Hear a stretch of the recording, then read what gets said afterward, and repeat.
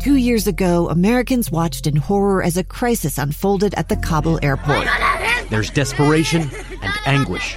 More than 80,000 Afghans have since arrived in America, but this story is still unfolding. I'm Andrea Smartin. In my new podcast, Stranger Becomes Neighbor, we'll find out what happens to these new arrivals in our communities. Who would help our newest neighbors? Follow us at kslpodcast.com, Apple Podcasts, or anywhere else you listen. Welcome back to Live Mike.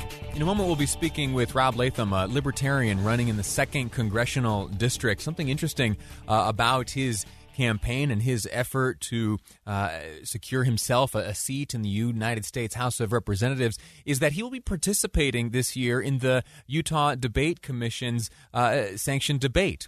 Yeah, it will take place not too long from now. Let me see the date, October 19th.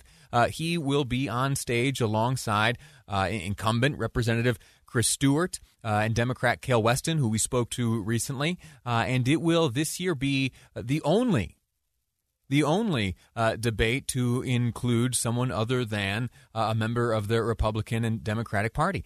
So joining me now, Mr. Latham. Sir, how are you?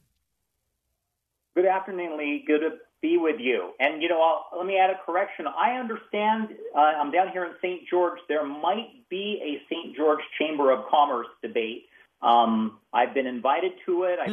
I've been told different things about who all will be there, but I've been told that that's maybe happening too. All right. Well, let's look at this. The threshold and the parameters used by the debate commission. What's it mean to you to crack that threshold and to be on that debate stage? What's it mean for you and I guess for your party as well? Well, obviously it's significant. I give credit, of course, to the voters in the 2nd Congressional District rather than anything I personally have done. I'm reminded when Jesse Ventura ran for governor of Minnesota in 1998. He polled before his debate with the two other candidates at about 10%, and supposedly that is my margin in this race, right? It's about 6.5 with the margin of error. Right. Could be more than 10%. And then, of course, he goes on to get elected governor of Minnesota. So anything's possible, but I think at the end of the day, it just shows that there is a fairly significant dissatisfaction with the incumbent party candidates, the DNRs, in this district, and so they're looking for an alternative. Fascinating. A side note, I haven't thought about Jesse the Mind Ventura in a long time. I'm going to have to look him up and see what he's up to these days. Listen, Mr. I hear he's down in Mexico or something. Is that right? Yeah, it seems about right. Mr. Latham, before we get too far into this conversation, introduce yourself to the audience, would you please? Sure. So I'm a born and raised in Utah resident. Actually, I was born in this district at what used to be called Holy Cross Hospital. I think it's now called Salt Lake Intermountain Regional Medical Center, and grew up in the Salt Lake area, even lived the past several years in Bountiful before then moving down to St. George about 11 years ago. And during all that time, it's been in the same 2nd Congressional District, even though 300 miles separates Bountiful from St. George. So I know this district quite well. It's where I was born and raised. I went to Olympus High School, for example, and then I did go out of state to the University of Southern California. They gave me a full scholarship, so I thought I would see what life would be like outside of Utah, and did that for 4 years, and that was fun. And then came back and graduated from the University of Utah College of Law. And I actually, during that time, I went back to Washington, D.C., and worked for Senator Hatch on the U.S. Senate Judiciary Committee. They were in the minority at the time. And that was actually the summer that Ruth Bader Ginsburg was nominated to the U.S. Supreme Court. So I helped that staff kind of vet her. And so that was an interesting experience. And when we weren't dealing with that, we were dealing with other issues. By the way, so Joe Biden was the chairman of the U.S. Senate Judiciary Committee at that time. So it's very interesting to see how things have shaped up in the 2020 election since my time back there in Washington, D.C. Absolutely fascinating, and I'm sorry to go down this rabbit hole with you, but you participated in the preparation of questions asked of Ruth Bader Ginsburg during her confirmation hearing, huh?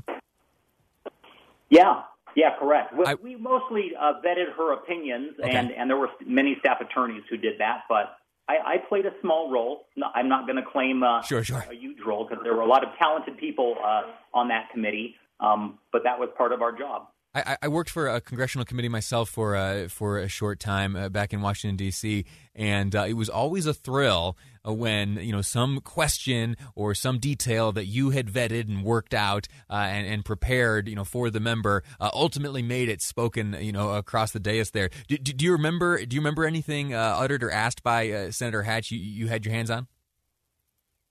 I couldn't give you the specific language, but you're right. There was a time, it was a different hearing. I forget what the issue was, but I did prepare some remarks for Senator Hatch, and they would read these remarks at the opening of a congressional hearing. And that was I said, oh, wow, Senator Hatch is actually reading something I wrote. So that was pretty interesting. Outstanding. The name of this segment, we've been calling it A Day in the Life. I like peeling back the curtain a little bit, learning from candidates what their day-to-day activities are as they try to make their message known to prospective voters. How is the campaign going for you? How do you spend your days? Well, and as I told your producer when we were scheduling this, it's probably pretty boring in my experience, right? As I think it is for a lot of us. We're working either from home or the home office. I'm an attorney, and so a lot of my practice involves representing people who are responding to, what I call government invasions into their lives and liberties. The good news is that so we've done a lot of remote hearings in the courtroom, right? So we're now doing we use a Zoom kind of thing called WebEx through the courts, and so a lot of that we can do that from our office. We don't need to actually physically go to the court, and in a lot of ways it's great because some of these cases are all across Utah, and it's just certainly more convenient than having to drive for several hours. Although I love to do that, we have a beautiful state. I love audiobooks and podcasts. So when I have to go drive somewhere, to meet with a client or go to court, that happens in the meantime. You can also talk on the phone too. Right. So it hasn't felt, honestly, very different, other than those remote court hearings. I am kind of in my life kind of a monastic, kind of hermetic person anyway. So a lot of my introverted friends, and maybe those listeners who are in the same boat, say we've been training for this our whole life. It just doesn't really feel much different. This is your Super Bowl than what we're used to, right? And but so I'm interacting more and more with people, online, obviously. As people, I think just this week I've really noticed an uptick. They send questionnaires, they send invitations to events. Some local chambers of commerce have invited me to meet with their members, and organizations want me to speak to their group. So those events are on my schedule. And I have questionnaires. When I have a questionnaire, I'll post that on my website, freeutahns.org or freeutahns.com. It doesn't matter which one you use. And so that way I think I'm getting my views out there. And then, of course, we'll have the debate on Monday, October 19th. Last question before go ahead. Yeah. Well, I was just going to say, when you're in my situation when you have limited resources, although I, do have some, I am trying to, and I have campaigned in the past, I'm trying to do a zero landfill campaign because it's been so disheartening to me when the campaign's over and you have to pick up your signs and your literature and, it just all goes to the landfill. So, trying to do that as environmentally consciously as I can. Yeah. Last question I'll ask. You, as I mentioned at the onset of this conversation, are in a unique position where you are really the only third-party candidate to participate in any of the Utah Debate Commission sanctioned debates of this year as you run for a seat in Utah's 2nd Congressional District against Republican Chris Stewart and Democrat Cale Weston. How do folks respond when you present yourself to them for the first time and say, I'm a libertarian running for Congress? Do they respond to you at all saying, well, hold on a second, Utah kind of has this historic trend where we send Republicans to Congress from this district, and you think you can pull this off? Well, I remind them that I think Utahns are already fairly liberty-minded, even though they might not have the capital L libertarian associated with that. If you recall, we had former state senator Mark Madsen, who left office as a capital L Libertarian. Right. And so I just think with our, we have the Libertas Institute, and I think there's a lot of people in elected office who would consider themselves even small L Libertarian. So I think as long as, we find common ground, and it depends on the individual, I do a lot of listening and their concerns and talk about a libertarian solution rather than, you've given the DNRs a chance to solve your problem. Is there a libertarian solution that might be better?